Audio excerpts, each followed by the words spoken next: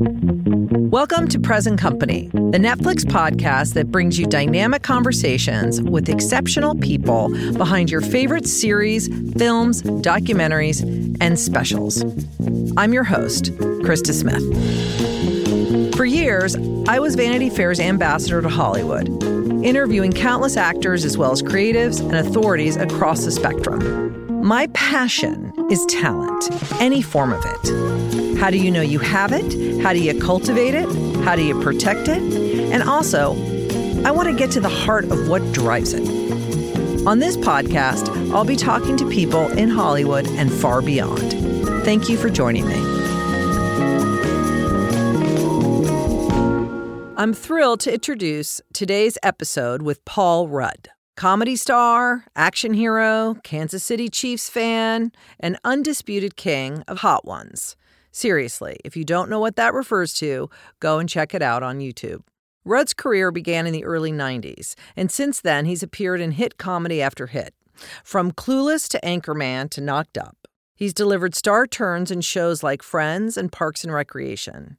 His flawless comedic timing and instinct for capturing the frustrations of the everyman has made audiences love him, cringe for him, and root for him. And then in his 40s, he became a Marvel superstar, stepping into the role of Ant-Man.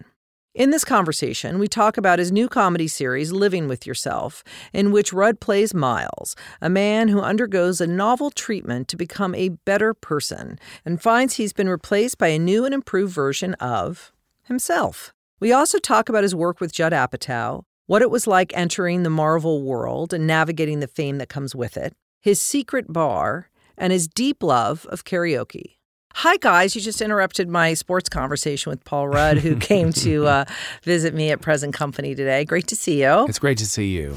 Yes, I am sad about that game last week, but you guys are still number one.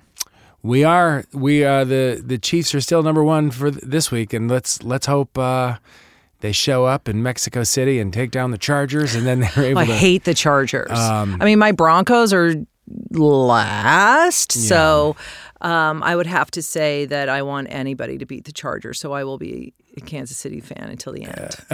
All right. I'll tell you we'll that. Take it. I'm rooting for you. You know, I never knew that your parents were English. And I feel like I've known... I feel like I've known you or been around you or in the sphere for a long time, and I never knew that because you seem so all-American to me. I am a bit of a mutt. My parents were both from London, and I was born on the East Coast, but, I then moved to California. I moved around a bunch of places. I've spent a lot of time in England and then the Midwest for, a good chunk of my adolescence. But you're like apple pie and Chevrolet. Like you're that guy. It's funny with the baseball and the football and sports. Did that bump up against your parents at all? Were they like, why don't you like cricket? No, my dad, loved baseball as a kid. He left England. He was young. He was about 10 years old. And so he was in Paterson, New Jersey, and he was a big Brooklyn Dodgers fan. And he loved Duke Snider, was his favorite player growing up, and he loved the Dodgers. And then he was one of those kids that had their heart broken when they moved to Los Angeles, and it kind of ruined sports for him in a way. And so when I was growing up, as a kid, I really kind of took to sports. I thought it was fun to watch, and then I just fell out of it for a good chunk of my like the middle school years and even into high school. And I think that I rediscovered a love of sports probably around college and really into my 20s. And it's grown now because my need for drama and all of that that's taken pole position. Now that I work in the entertainment industry, it seems as if I get that need fed from movies and television less than I do from sports. And with sports, the great thing is you don't know how it's going to end. And sometimes you watch a show or a movie and you kind of do. Mm-hmm. I know it is. It's like that. That's why I love sports. It's because any given Sunday, anything can happen and you don't, and it isn't. There's not an editor, director, costumer. It's just like, it's an authentic experience. It is. You're right. And it brings people together. Like it might be the only thing really, truly, like the only thing that seems to beat out political divisions, red and blue, or whatever it is that you do for a living and your social and economic class. You could be a neurosurgeon, or you could be, somebody just working for the city or whatever. But you root for the same team. You're on an equal playing field, and people can converse about sports and the love of a team, and that's what wins out. I don't think that exists with other things. Mm-hmm. It's great. All right, well, let's talk about you, which I know is your favorite subject. Oh, gosh, please, can we? And there's two of you, actually, for this. I'm like, why did he do this? What drew him to this show, which is Living with Yourself, which is excellent. Thank you. And I love... First of all, it's a perfect part for you because it's the two sides of obviously Paul Rudd and you're great in both of them and the audience is so drawn in to watching which one is it and the clues and whatnot. But I love your co-star. Yeah, she's amazing. Please pronounce her name. Aisling. Aisling is a superstar. Aisling B. She was really great. Terrific. A really funny comedian. She does stand up and she's a great comic, but she's also a really deft actor, and she's really great at conveying all of the pain underneath, and it was a real pleasure to get to work with her. Yeah, no, that's a great bit of casting. How did you come to get the script and decide that you were going to go into television again and take this on? Well, my agent sent me the scripts, and it was unique in that they were all written. Normally with a show or a limited series or whatever it is, that you get one or two with an explanation of where it's going to go. And so here were these 8 scripts that were written and rewritten and complex and had a real economy of language. I just got sucked into it right away. And I thought that's a good sign. I don't want to put these down. It's a bit like binge watching something because as soon as one episode ended, I couldn't wait to get to the next one. It's like reading a good book. And there were many things about it that were appealing. The first obviously being this chance I would have to play 2 parts, which is for an actor a dream and a unique experience. After doing this for a while, it was something new, and that's really exciting. But that wouldn't have been the thing to take it over the finish line if it wasn't for or just really smart writing and thematically a really interesting take on depression and being the best versions of ourselves and marriage and just the life themes. All of it seemed to work for me. Every box was checked. Yeah, it's really dark and light at the same time, which I really enjoyed. And I, like you, how you read it, I watched it at 2 times. Right. Yeah. I was like, basically my own life got in the way.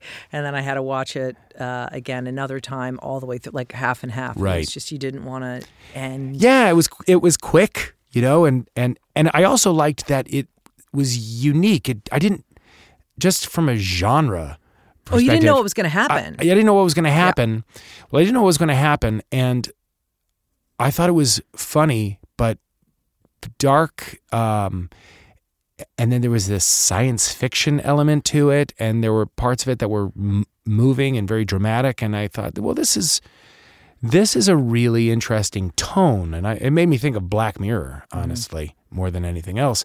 And as far as you saying you don't know what's going to happen, that is very true, because as I was reading it, I was enjoying it, but I thought this is just going to stress me out because I think, is this going to be one of those shows that's predicated on this secret, and it's stressful the entire time until you get to the last episode when the shoe drops and everyone finds out what's going on.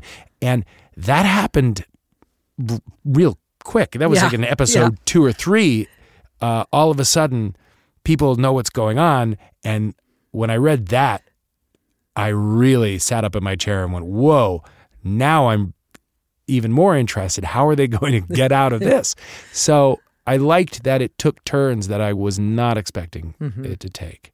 Well, obviously, it's got to be challenging to do. You're playing opposite yourself for a majority of the show. And I can only, kind of only imagine the complications and just the choreography of that. But what was the most unexpected challenge that you didn't anticipate? Well, going into it, even though it's a convention that we've seen before, I didn't know how I was going to do it. And I didn't know exactly how people do it. I asked Sam Rockwell, who I've known for a while. Sammy Rock. And so before it started, I called Sam and said, hey, man, when you did Moon, how did you do scenes with yourself? And so with him, he said, well, oftentimes it'd be an acting double in the scene, and then he would go around and then shoot his version. And I think that for us on our show, what tended to work the best was to not do that. And I wound up doing it just on my own and imagining myself across from me in the scene. So I would record the lines for both characters. Whatever character was driving the scene is the one that I would film first. But what became some of the most challenging aspects of that were in scenes when we would show both characters in one frame, and we could do like a oneer instead of just over the shoulder kind of shots.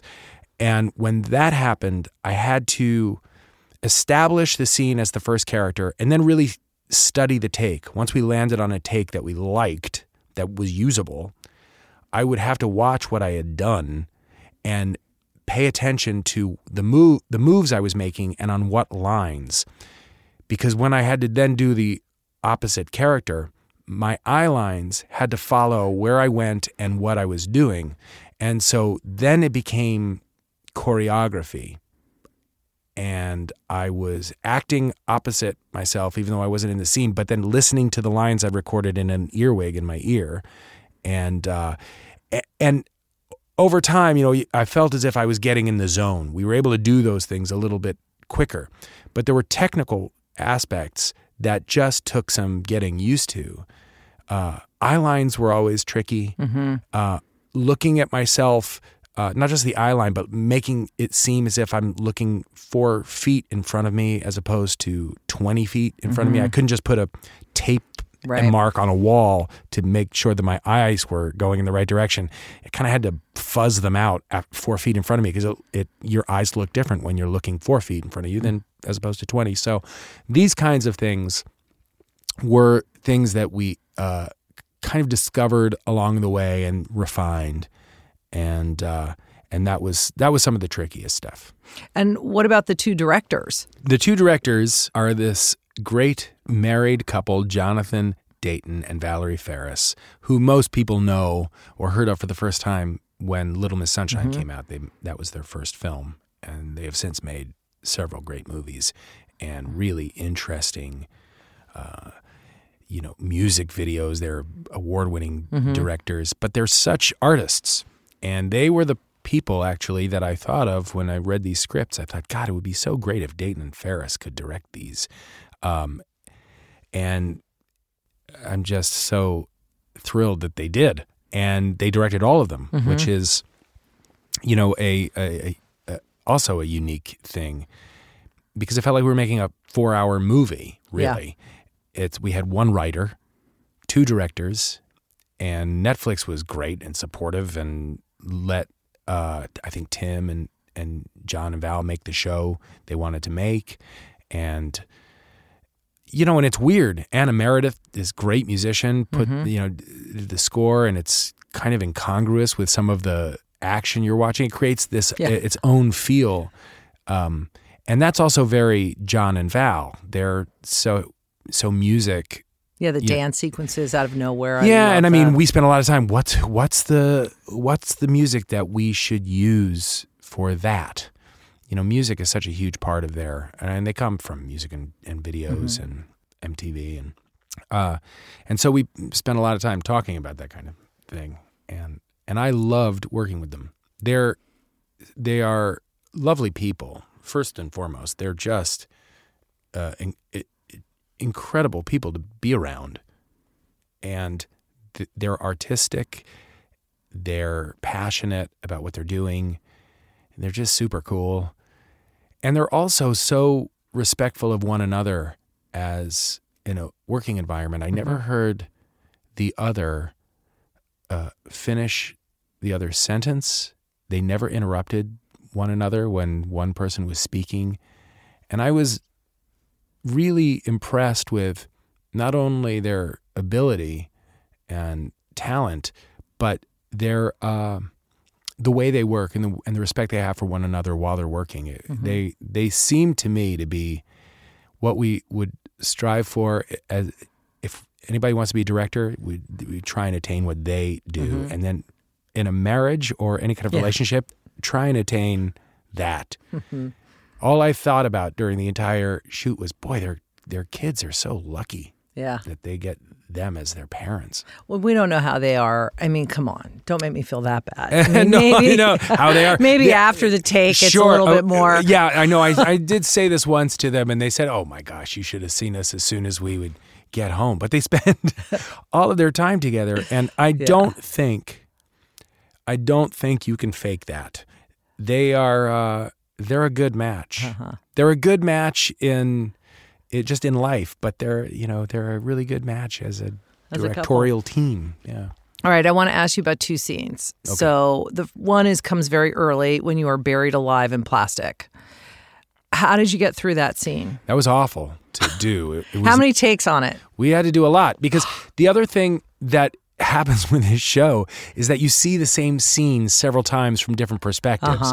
So, we shot that, and that's in episode 1. But then again, that shows up again in like episode 4 or something, or 5 or something like that from a different perspective. So we had to shoot it from different angles. And I remember reading it for the first time thinking, well, this is a really great way, attention-grabbing way to start a show. What a cool sequence.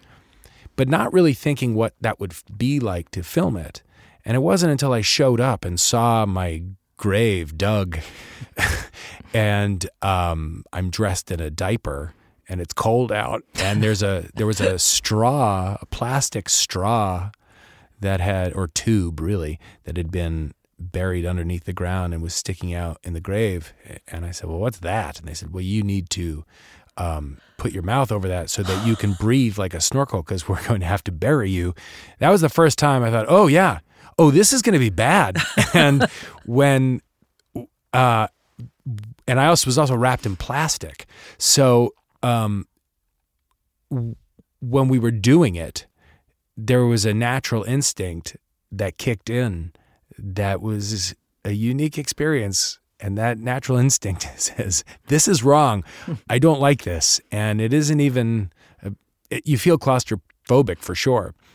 But even if you're not claustrophobic, this is an uncomfortable thing to do.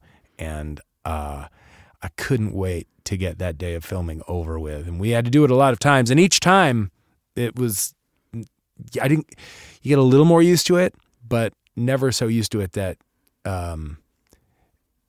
that it's fun. But at the same time, the way that we were trying to shoot it when I emerge so that the bag is wrapped around my face and I'm screaming and it almost looks like a birth and terrifying. There were a lot of components that had to kind of work together, and if we didn't get them, we had to do it again. And I wanted to do it again because I wanted the shot to look really creepy. And they did too, but they felt so bad. Everybody was really I thought about really that. apologetic. All right, my other favorite scene, which is really not a question, I just have to say I loved it, is when the clone Miles became normal Miles and he's trying to act like depressed Miles, was so good. And I imagine that would have been a lot of kind of fun to play when he's like, honey, I'm home, like trying to slip be into normal. the old Miles skin. It was such a great scene. One of the fun things about attempting these different roles was the differences had to be minimal.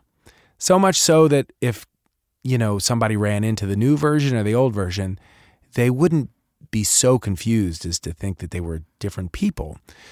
And to kind of figure out what those changes were, what the nuances were that would differentiate the two was an actor's dream. I mean, it's really fun to start digging into that. Yeah. Well, and then to get to play the new guy, pretending to be the old guy. And it's so good. It gets a little confusing. Yeah, but it gets fun. It's very fun to watch. All right. Let's just talk about your career, because it is it's so unique. I read in the New York Times, which I loved, this like avatar of averageness, like how you can be the every guy and anything and everything. We believe you in whatever you're doing. You can be the clone, you can be the senator, you could be the mailman, you can be the love interest. We believe Paul Rudd in anything he does. And I, of course, remember Josh from Clueless, as I can't wait. I mean, I'm sure that movie holds up still. I love it. It's a classic. It's some people's Gone with the Wind. And you worked with all these great auteurs, right? And then you get discovered, or somehow your path collides with Judd Apatow. Mm-hmm. And you're in all those comedies. And then somehow in your 40s, you become a Marvel hero. It's surreal. Outrageous. It's so surreal. Uh-huh. I mean, how do you, and obviously no one plans any of this stuff. That's the crazy thing about life in general, but especially about Hollywood. Right. But take me through a little bit about that moment meeting Judd. Let's just start with him. And I remember when Vanity Fair, when I made you be Tom Ford in a photo shoot. And then with those guys. I was the lucky one. I got to wear the suit. You got to wear the suit, and then we put you in a barrel on the cover. Mm-hmm. That was kind of at the epicenter of that purity of your life. But yeah. Working with Judd was great and is great. I actually saw him the other day. That came about, and where I met him was during Anchorman. Anchorman was a script that I read. It was not set up anywhere, but it was the rare instance where I read a script that was so funny, I just wanted to keep the script around to reread just for sheer pleasure. Mm-hmm. It was daring, and I hadn't read anything like that. And, the talent of Adam McKay and Will Ferrell, and those two guys, they sharing the brain that they share, it was like somebody once said, it's like a comedy savant. Mm-hmm. That's how good their writing is. Mm-hmm. And that's the way I felt. So I got to meet Judd because he was a producer on Anchorman, and that was a part that I got. And ever since then we hit it off, and I think have a way of working. He works in a very specific way, and it's a way that I like to work. A way that I kind of started working on Anchorman, because McKay likes to work this way too, which is very free form. And with Judd, that's a guy who I think thinks of the stories that he's writing, or the movies that he's making, and the characters that he's building as dramatic, ultimately. And even though, comedy is the default, and the way he gets through his life and the way he sees things, and he's naturally funny, he wants the human behavior, and he wants the characters empathetic and relatable. And I think that I am in sync with him on that. So we've enjoyed working together, and I was fortunate enough to get to work with the guy several times. And then the Marvel stuff was really out of left field. I mean, that's amazing. I mean, I think of you as Judd's cinematic avatar, basically. Like, you're the best version. Well, there were times when film. we're doing stuff like Knocked Up or This Is 40 especially, where I am acting opposite his wife, playing her husband, and his two daughters, playing their father, and the real guy is just off camera orchestrating the scene. And I'm thinking, well, this is some of the most expensive therapy this guy is putting himself through. What kind of psychological experiment is this? And what kind of toll is it taking on the rest of his family? I know, it's so funny. It was a weird experience. And you look at some of those images and it's like, is that Judd? Oh, no, that's Paul, because you're in the kitchen. And, some of the still photos of that when you go online. When I first really connected with Judd, and this was before Anchorman, it was, I was at a dinner, Freaks. I think he had done Freaks and Geeks, and I was at a dinner and I was talking about fake names and how fake names, a really good fake name, is a work of art. You don't want to get too silly, but you don't want to get too banal. And anyway, I said one of the great fake names was Gurn Blanston, which was a reference from an old Steve Martin routine. And somebody at the dinner table said, Gurn Blanston? Oh my God, what is that? And I said, it's from Steve Martin record. And they said, that explains Judd Apatow's email address. And I said, oh, wow, oh, great, he knows that. Anyway, I went back home that night and emailed him and said, hey, we don't know each other, but I just wanted to say, nice pull on the email address. And then he wrote me back. At that point, I had really, he said, oh, you're the guy that does those Neil Butte plays. And we started emailing each other. And the emails were funny, but we became pen pals in a way. So that when I met him on Anchorman, it felt as if I was meeting a pen pal. And I suppose that, Judd and I are of the same generation, and I find for a lot of people from my age, and certainly people that have gone into comedy, those Steve Martin records were required listening, and they had a huge impact on a generation of people. And Judd and I shared that.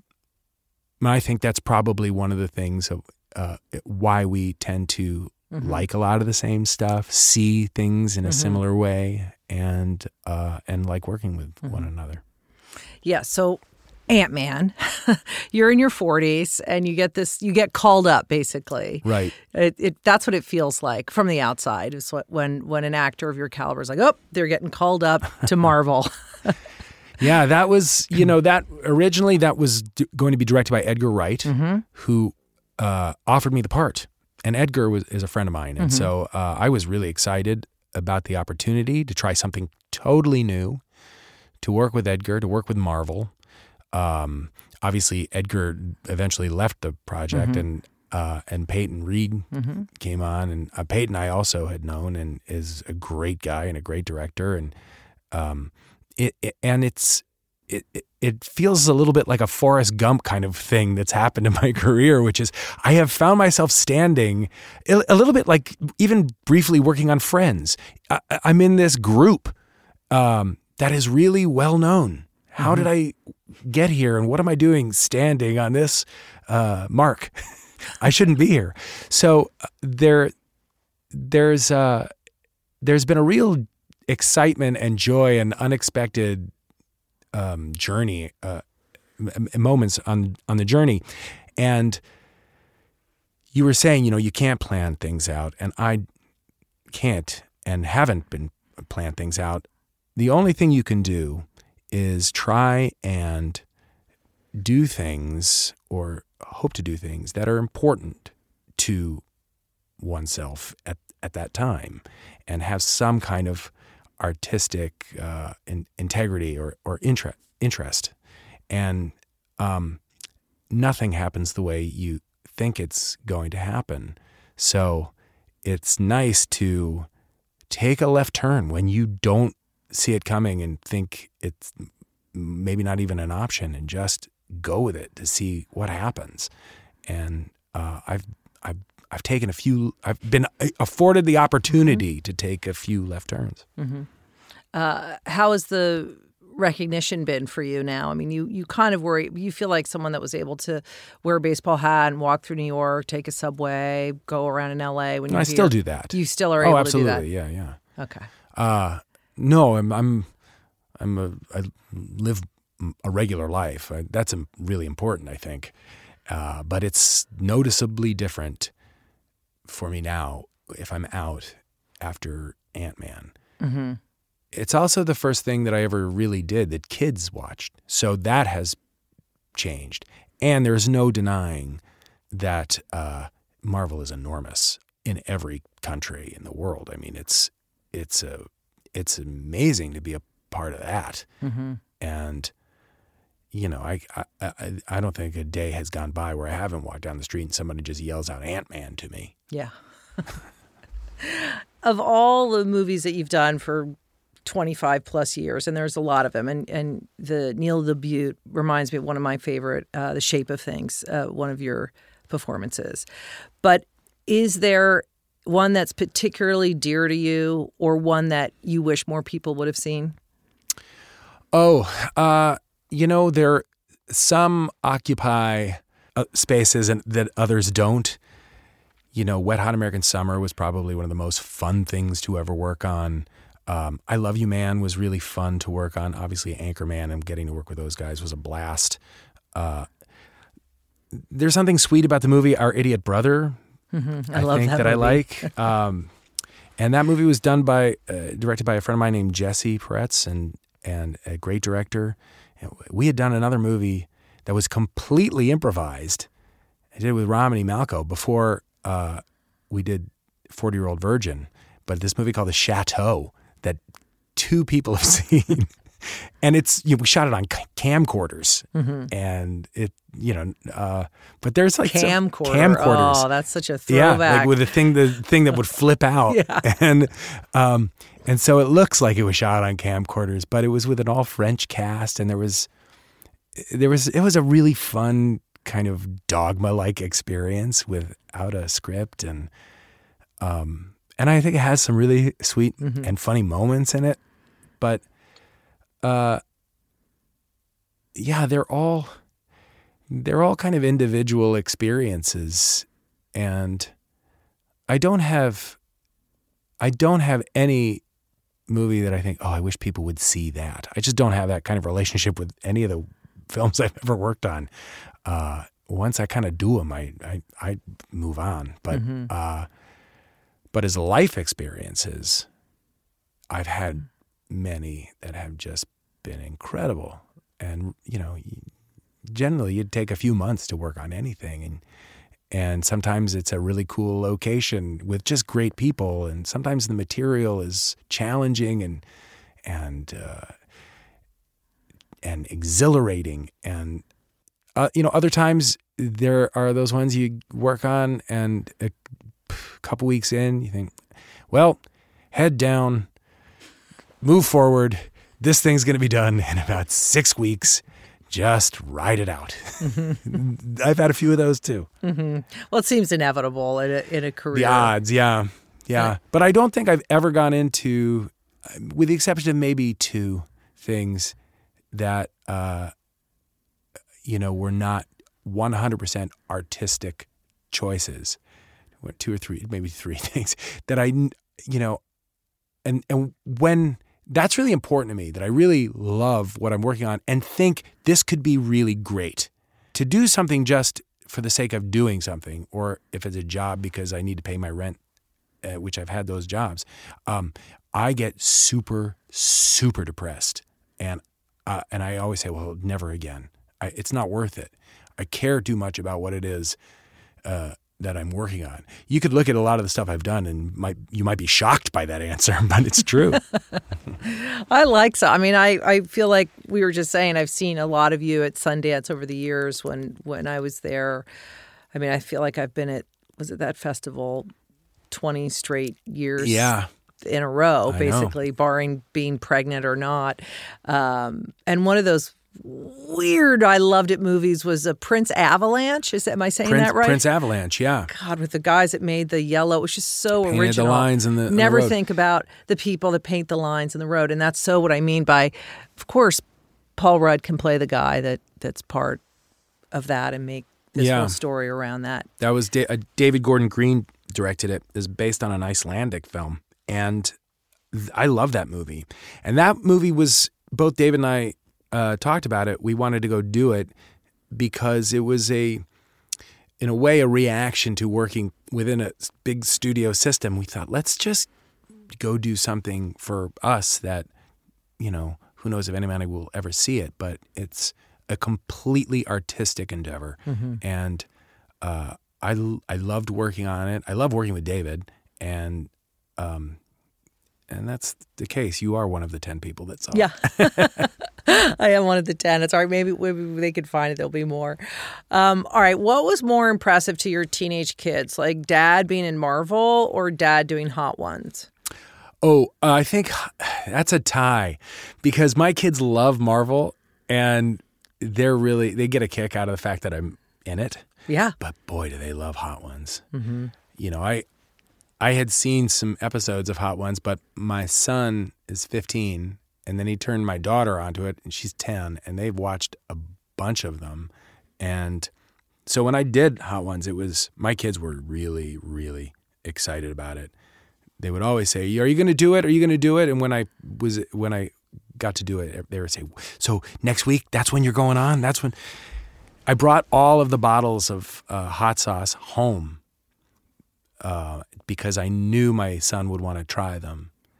And he and a buddy of his came over to the house and they did it. They did their own Hot Ones challenge, and it took my kid down for about 3 days. He couldn't, he felt awful for 3 days.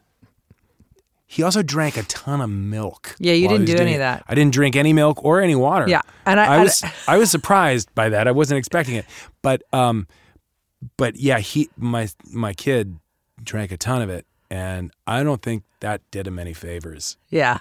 Well, I should say for all our listeners that don't know, A Comrade in Arms, an amazing interview, a hugely popular show on YouTube, Hot Ones. Sean Evans, he's incredible at what he does, and he's created this like, I don't know, I guess you could say it's a talk show, but basically where every step of the way you have to eat something with a hotter sauce as it keeps going all the way up. And you got the most red on, what was it? The bomb or something. Your cheeks started to get red, but you... Da bomb. That's the one that seems to separate the wheat from the chaff. Yeah.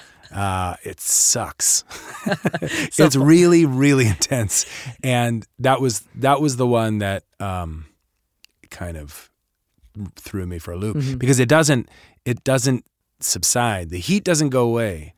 Normally, if it's like, how you stub your toe and it's fine for a second and it's going to be in about 2 seconds, the pain is going to get to your brain and it's really going to hurt.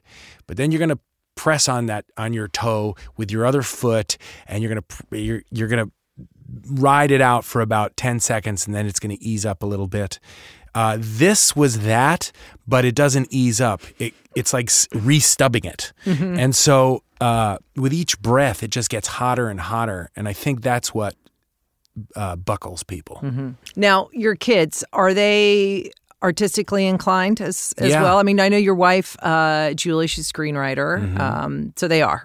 They are, but yeah, I think music and dancing, and my daughter loves dance and gymnastics, and my son loves music, and they're both artistic kids. Yeah.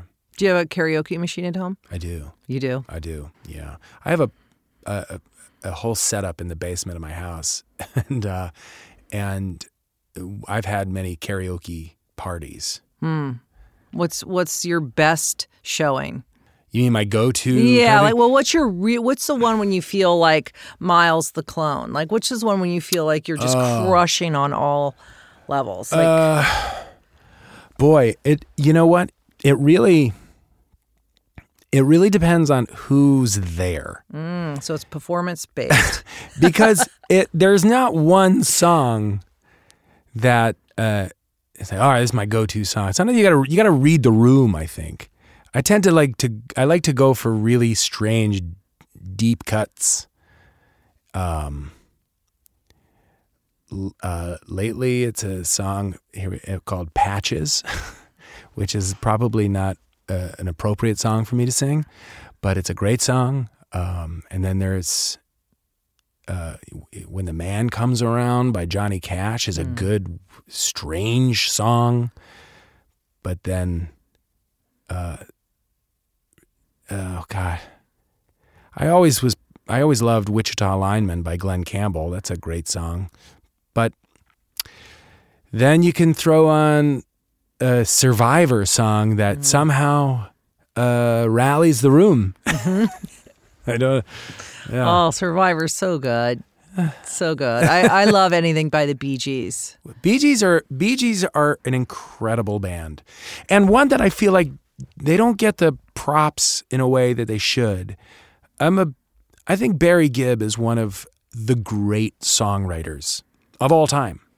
He's an incredible songwriter, and once he kind of went into the falsetto, and then that became their sound. In a way, I think some people might even look at them, even though they're beloved, it's almost like a gimmick there. And that's it.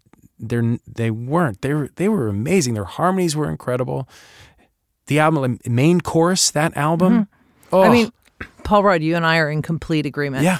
I think Saturday Night Fever is still one of the best albums of all time. Of all time. Mm-hmm. It's as far as a soundtrack album, I mean, what's better than that, really? I can't think of anything. It's so good.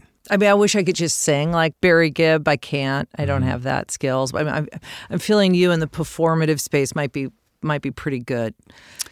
I can't do the Barry Gibb falsetto. You can't? No. I actually think, though, that Robin is probably even more difficult to sing. Mm-hmm. If you try and get a little Fanny Be Tender out in that range, that's no easy task.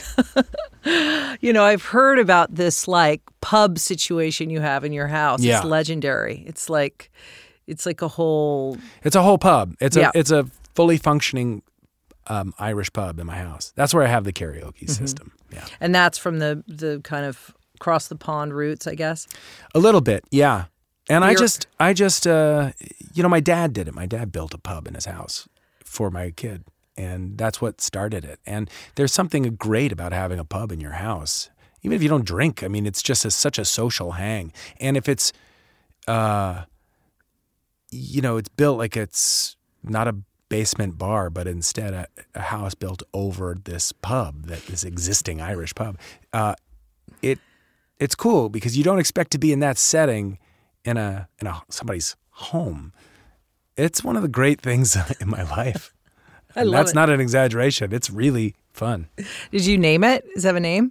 It does. Yeah. It does have a name. It does name it. You're not going to tell me. I'm keeping that one to myself. Yeah, I'll let you have that. I understand that, privacy of that. But, it's great seeing you. It's great to see you. I always love chatting with you, catching up. Appreciate Congrats on all of it. It's just so much monster success. It's awesome. Thank you. Thank you very much. And